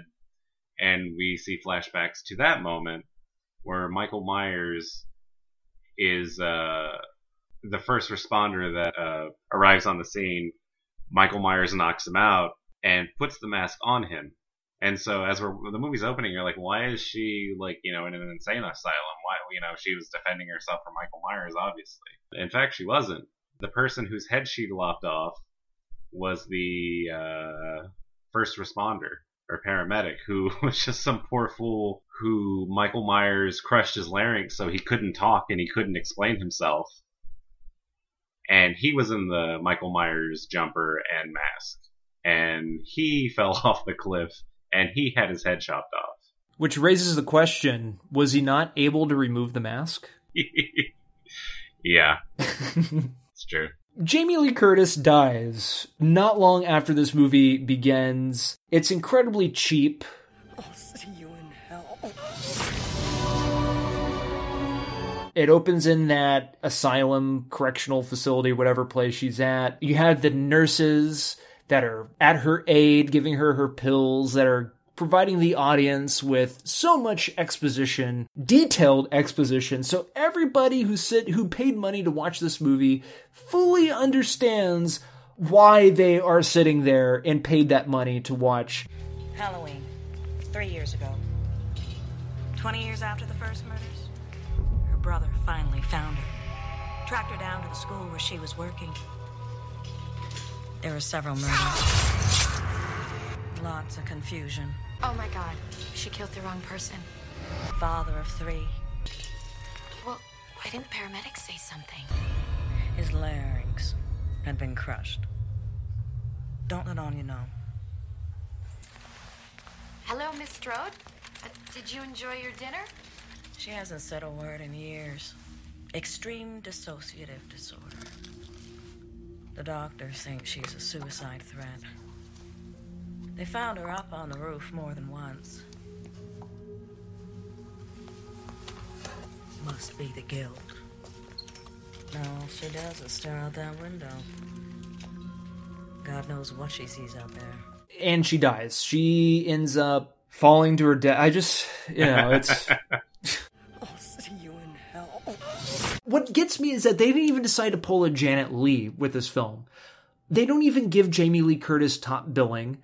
She's featured prominently on the poster. And if they just kept her in the movie for another maybe 10 minutes, gave her top billing, and did something more with her character, I think it would have been maybe a little bit more justified. Like, let the backstory played out a little bit. So once you find out exactly what happened, bam, that's the shock. And that's when Michael Myers shows up and gets her. I think that would have been pretty cool, but that doesn't happen. Instead, we have a movie about high school kids. And these high school kids are recruited by Busta Rhymes. Trick or treat, motherfucker. Who is this online internet reality TV show entrepreneur, for a lack of a better character description for him. He recruits these young kids, these young sexualized kids, except one. You have the one female who is into books, who's into this one younger boy who's not into screwing around, and she wants to respect the history and all that stuff. She doesn't want to get screwed over, and ultimately she is your typical final girl. Sarah, what are you doing here? It's late. I'm dropping out. What? I'm sorry. It's just I'm so freaked out I can't even sleep. Slow down. What's the problem? I mean, can't you see I'm not like the others? I know you're not like the others. You know you're not like the others. The others ain't nothing but a bunch of smart-ass, wisecracking, posing wannabes. You are the real deal. Every existing element about you is what the internet audience really wants. I don't want to be famous. What do you mean you don't want to be famous? That's the American dream. I think I'm just scared. It's okay to be scared, Being scared is good. Fear is good. Fear motivates. Fear gives you the feeling of being alive. Fear makes me want to throw up. Trust me, please. When it's all said and done, at the end of the day, you'll be surprised at how much you surprise yourself. Look, I'm sorry to bother you. It's okay. Just do me a favor. Sleep on it. We talk about it tomorrow. Don't even sweat it tonight, man. Take your tail on out of here and go to bed. Oh, Freddie boy. Damn, you good. Shit you come up with off the top of your head, boy. Why don't you just pat yourself on the back? Oh, wow, oh. So he recruits all these kids to go spend a night, Halloween night, in the old Myers home, the old dilapidated Myers home. Okay, everybody listen up. Now, I'd like to start off by saying the home that you will be entering tonight has been rigged up with several cameras, but for the most part, the audience will see only what you see. See these cameras right here? I kind of like these cameras. They can pretty much be clipped onto anything. Hat, your shirt collar, your coat collar. The viewers can pretty much control what they want to watch. Switch around from camera to camera, depending on what seems to be the most intriguing to them. So if you guys want to be stars for the night, I suggest you do something that is very interesting so that it's worth the while of the viewers to want to keep their cameras on you. And this is, of course, a direct sequel to Halloween H2O, which, of course, was a direct sequel to Halloween 2. And they're in the house. One by one, they get killed. Not only is Busta Rhymes in this movie, trick or treat, motherfucker, but Tyra Banks is in this movie. Hey, Orson Welles, pick a placement and move on. Look, low angles, scary. High angles, scary. Medium angles, boring. I bet you learned that shooting all those weddings and bar mitzvahs. Hey, I went to Long Beach State. Same as Spielberg. Look, Charlie, we're on a schedule here, okay? Just tell Max to rig a camera in the sister's room, all right? Max is back at the hotel helping Freddie. Okay. And even Katie Sackhoff of Battlestar Galactica as well. And she plays, man, we have double the skanky teen girl in this movie. I think they ran out of character tropes. Chat room romance? He's just a friend. He's probably 50 and bald with a bad toupee. Jen. He probably collects human skin. Give me a break, Jen. And a lot of it is shot with these body cameras. They're all suited out with these body cameras. There's all the surveillance equipment throughout the house so that those who are watching this live streaming on the internet can see what is all happening. It's really strange because it feels like it's a Halloween short followed by a movie that was probably written about something else, and they decided to just go ahead and use Michael Myers as the boogeyman. Because you have that opening shot, which is that opening kind of short with where Michael finally kills Laurie Strode, and that's within, 9 minutes, 8 minutes or something? And then you have this completely unrelated story that I guess kind of harkens back to what I liked about the original, which was that we don't know Michael Myers and Laurie Strode are related. He's just going back to his house, and he goes back to his house and he sees people at his house and he kills these people that are at his house.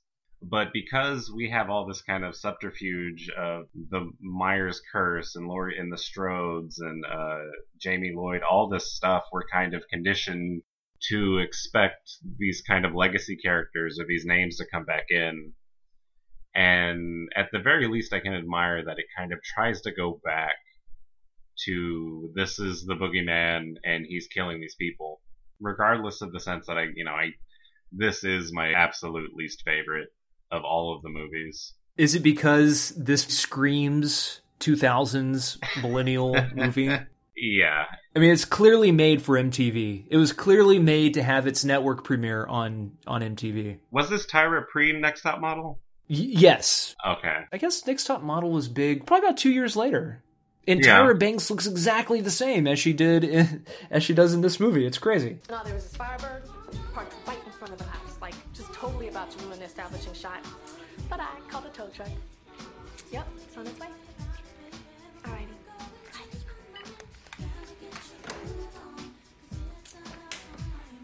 Look at you, Charlie. It's a nice angle, boy. So this movie continues along. You don't know too much about Michael. He is still this mystical character. But then they ruin all that by showing you where he lives. And apparently underneath the Myers home, or around the Myers home, I guess, there are a series of tunnels, of underground tunnels. And dungeons and... Yeah, like... I was waiting for the Celtic cult to make another appearance or something. Right, Because it's weird, like where he like you see where he lives, and it's hokey, very much like in one of the Friday the 13th movies where you see where Jason lives, where it's just like, it's a little creepy, it's a little weird, and it's strange. They ran out of ideas. Well, it goes to show with this series, with this story, the first movie works because it's simple, straightforward. Technically, it was well put together and well shot. The second movie works because it was a direct continuation of that same night. Nobody knew, or nobody had any idea of this Michael Myers character wearing a mask, running around terrorizing people. People just thought something horrible was happening. It was a serial killer running amok, or whatever. And it worked, because there wasn't that Michael Myers awareness amongst these people. With this movie, it's as meta as it can get without actually being meta. Busta Rhymes dresses up as Michael Myers to freak these kids out so that there's actual content that people will watch whenever they're streaming this show. And then he encounters Michael Myers, who doesn't do anything to him because Michael Myers is confused as to why there's another Michael Myers in front of him. Oh, shit, man. Charlie, where the fuck you been at, man? Don't you know we've been looking all over this motherfucker for you? And why the hell you dressed like me anyway? I ain't paying you to be Michael Myers. I'm playing Michael Myers. If them kids come around and see us dressed up in the same shit, you're gonna ruin the whole effect. Ah, damn it. What the hell is wrong with you? I said, what you looking at me like that for? Huh? You don't get it? You don't get it? Your shit ain't working up there or something? You need to take your ass in the back of the garage with Nora. That's your job. Go back there with Nora and help her ass out. Go do your job. I left the back door unlocked for your ass to go out the back into the garage. That's what I did. You need to get the hell out of here. Go ahead, scoot, skedaddle. Get the fuck out of Dodge.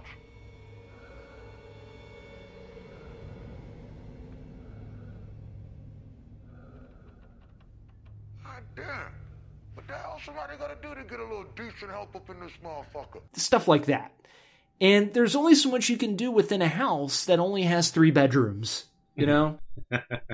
It's like the Psycho house. The Psycho house really isn't that large. Therefore, a lot of the horror elements that takes place within the Psycho house, they're not really that long. They don't spend a lot of time running around the house or anything like that. Which is why they had to show you the tunnels and the dungeons and the lair of Michael Myers. And it's sad to say that I enjoyed watching this, and I think it was because of how bad it was. I don't know how I feel about that, really.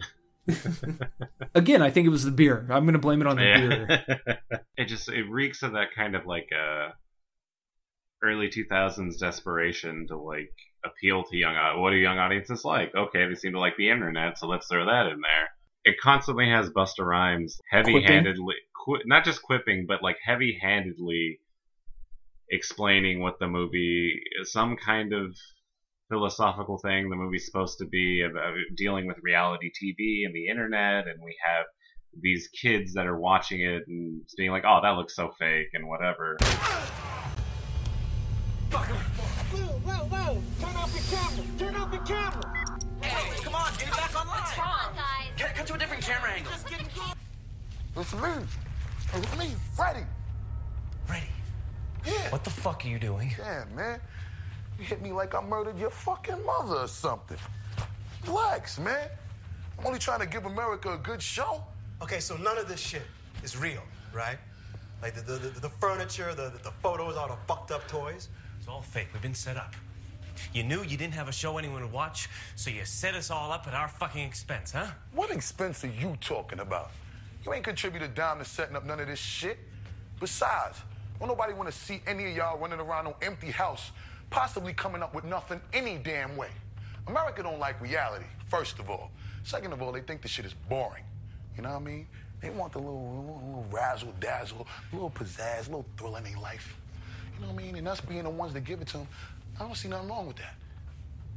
I so did not sign up for this. Y'all need to do me a favor, all right? Just go along with the shit. Don't blow it. Not now. You really have no idea of how nicely I work things out so that we all can receive somewhat of a robust back end when the shit is all over. You also have Michael Myers being destroyed by wires. You could see that as like in this like internet age or something, because in Hollywood movies they have to have a physical manifestation of, you know, the internet, which, you know, wires or technology is blowing him up in the house. Yeah. He's tangled in these actual like wires that are, you know, to this video feed. And that's what ultimately does him in, you know. The MTV generation, Michael Myers isn't interesting anymore. You have kids saying like, oh, that looks fake. Oh, she's not really dead. Whatever. That was so fake. No, wait, you guys, that really just happened. She was just killed. Man, you're gullible. But really, when it comes down to it, there's one thing that can sum up this movie, and it's a credit at the end of this film, where the credit pertains to the costumes. And it says, wardrobe provided by American Eagle Outfitters. So if you've never seen this movie, picture American Eagle Outfitters in the year 2002, and picture every single character wearing clothing from American Eagle, and how those people acted. Not only in your personal lives, if you're in high school at the time, think of those guys or gals, but think of how people wearing that clothing in movies at that time were portrayed. And that's what you'll get with this film, just within the context of a Halloween movie. As a side note, though, did you notice the Peeping Tom kill, where Michael has the camera tripod and he stabs the guy with the camera tripod with the camera watching it? No, I didn't catch for filming that. it. Really? Oh man, it was straight from Peeping Tom. That's funny. This one, despite being made with $13 million, grossed $37.6 million, made a little bit of money, but it was so bad, it killed the franchise, and it took Rob Zombie to remake Halloween some years later, 5 years later, and then ultimately kill the franchise again 2 years later with his remake of Halloween 2. But that's for another time and another episode. And another co-host. And another co-host. That is true. I will be sitting that one out. Yeah. So as a whole, did you enjoy going back and watching the ones you've never seen before and revisiting the ones that you have seen? To an extent, I don't know if... I mean, obviously I enjoyed watching them all. I always enjoy watching like a giant horror franchise, filling in like, okay, the stuff that I thought I had seen when I was a kid, and then actually like taking the time to rewatch it. And especially watching something like Halloween H2O almost 20 years later, which I don't think I've seen. I hadn't seen Halloween H2O since I saw it opening night. But yeah, I don't know if I would have as much fun if, say, like I was rewatching the Nightmare on Elm Street series, or the Friday the 13th series, or Sleepaway Camp, or, you know, any other kind of series. But I admire the legacy building. I admire, even though it doesn't work and it's awkward, the keeping it in this kind of family that it tries to do, and to try to make some kind of, I'm trying to think of a way to put it, make it some kind of a saga, in a sense, even though that was not the intention of the original movie, and that's clearly why the original movie is the best one, and it still is the best one. And after watching Halloween Resurrection, do you think it would even be, or it would have been even worth continuing the series? The classic series, I guess we'll call it. You mean instead of rebooting it? Correct. Absolutely. I wish this would go on forever, regardless of, like, you know, how fun it is or whatever. I love it when these kind of horror franchises just keep going, and I don't know why I love it, but it's kind of like a Stockholm Syndrome type thing, where I want to see, and it was kind of really exciting to see, like, okay, especially not watching all of these movies, like, okay, I know he comes back, but how does he come back? And seeing, like, whatever way that they bent over backwards to make sure Michael Myers came back. I'll give them credit for how they handled bringing Michael back, especially for Resurrection, because it could have been so hammy, like in that one Friday the 13th where Jason is buried, and I forget what it is. There's like a rod or something in his grave, and lightning strikes it, and that lightning resurrects Jason. It's like a shovel. I can't remember what it is, but it was like Frankenstein, and he was resurrected into as a monster. And that specific installment of the Friday the 13th series was a monster movie, which made it intriguing in its own way. But then again, I guess that's what I give credit towards the Jason movies and even the Freddy Krueger movies, is that they were actually trying to do something different with those films.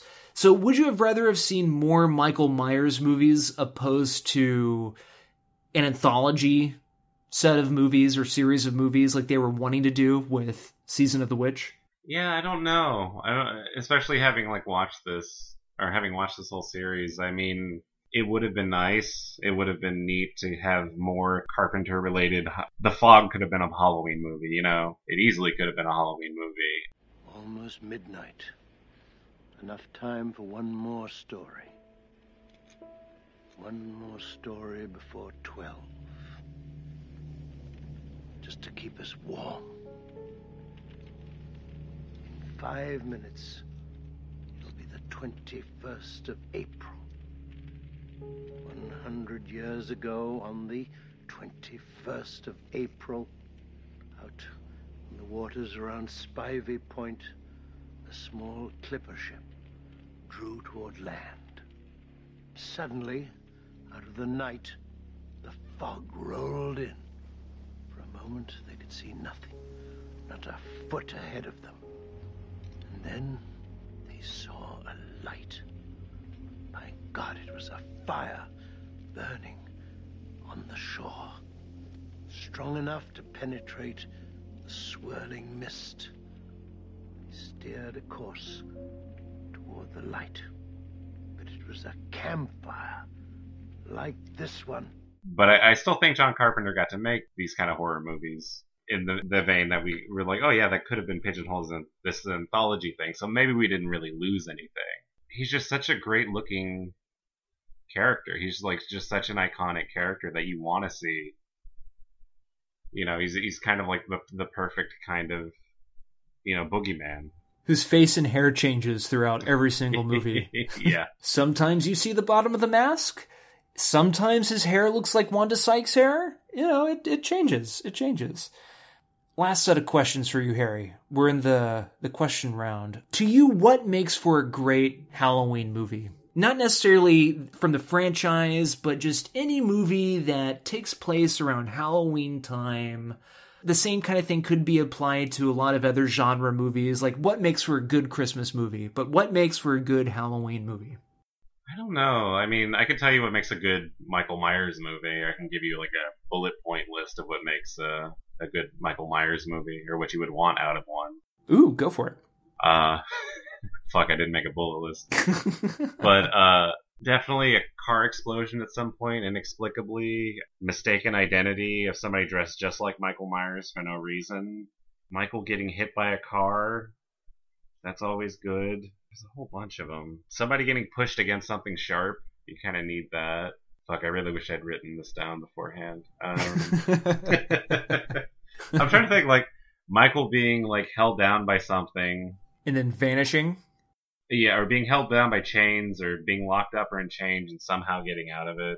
I guess what's terrifying about Halloween, and when you think about the holiday itself and, you know, the idea of, like, trick-or-treating, you open your door up to somebody who is in disguise. Yeah, let's reward people for showing up to our house. We don't know them, they're strangers, and even though they're strangers, they are in disguise. Just the notion of that is rife with possibility for, you know, horror, or horror movies anyway. I mean, I know that when it comes around time for, like, you know, Halloween, to like rewatch movies, I tend to go more supernatural, and especially like Stephen King-y type movies, or Friday the 13th movies, or Nightmare on Elm Street, where they're kind of more supernatural. Because I don't want to face the fact. I don't want to face the fact that somebody could be stalking me on Halloween. That is an unkillable force, but is also a human that is just really strong. I'd rather think of like bleeding walls and stuff like that, because that's not, you know, that's not something that's going to happen. Your closet leading to another dimension of hell or something like that. Yeah, we're here talking about, you know, it's the ending of the original series of Halloween flicks, but it was just announced that next year we're going to be getting another installment of classic Halloween. With Jamie Lee Curtis returning, John Carpenter is producing, maybe doing the music, but this is going to be the true sequel to Halloween 2. Are they going to call it H4O? H4O. God, if they do that, because the tentative title is just Halloween. It's only Halloween. So, God, if they do H4O, and it's through Blumhouse, who is it's the Dimension Films of today in a sense. Right, that's true. And we all know that if this movie does incredibly well, they're going to keep making them. Yeah. And you just kind of wonder, like, is it a point? I just hope Jamie Lee Curtis read her contract closely. Well, I think that wraps things up, Harry. I hope you had fun going back and revisiting these movies and overly talking about them for 4+ hours. Well, what's great is that they're not very long. They're each under like $1.30, so they're pretty easy to go through. And normally, if you get too bored, you can multitask until you get to Halloween 6, when they just start throwing new backstory at you, I guess. Oh, that's one thing I want to bring up that I thought was kind of funny, because in Halloween Resurrection, the big point is that, like, the reason that with all these cameras, nobody sees that Michael Myers is killing people already is because Tyra Banks is always making a drink and has her back to the monitors, and so she never sees it. And as I was watching Halloween Resurrection, I got to the end, and I was like looking at my phone and looking at other stuff. I was like, okay, yeah, people are getting killed, and there's that callback to Halloween 2, also directed by the same director as Halloween Resurrection, where the lead actress slips on blood. And I was just like, oh yeah, that's a callback to that. And I think I went to my phone notes and just wrote something down. And I got to the movie and I was like, what happened to Tyra Banks? Did they just forget about Tyra Banks? And I had to rewind it and I realized she had died as I was looking away from the TV. Much in the same way Tyra Banks had treated all the other characters who had died under her watch. Just didn't give a crap. Yeah, did not care. Do you actually see her die? You don't see her die. No, she's hanging in the rafters. Like, she's bled out. That's right, yeah. She slips on the blood and she goes in that room and looks up and Tyra's just hanging. I was about to say, I don't remember seeing her dying, so maybe I was doing the same thing. Yeah. All right, man. Well, thank you, Harry. I, again, hope you got something educational out of this. Maybe not watching these again for a very long time. Well, I mean, I paid, I don't know, like $50 for the whole set, so I'm definitely going to be rewatching some of them. More with commentary. I'm definitely going to wear the hell out of the first Halloween Blu-ray and Halloween 3. I'll definitely be watching those a lot. Excuse me. No more cameras. Entertainment is off the air. I'll just show some respect. Mr. Harris, would you like to make a statement? What can you tell us about Michael Myers? Michael Myers is not a soundbite, a spinoff, tie-in, some kind of celebrity scandal. Michael Myers is a killer shark in baggy-ass overalls. It gets his kicks off of killing everything and everyone that he comes across. That's all. I'm done dancing for these cameras. Let's get out of here, Sal. But how are you feeling right now? How am I feeling now? You want to know how I'm feeling right now? Fearless.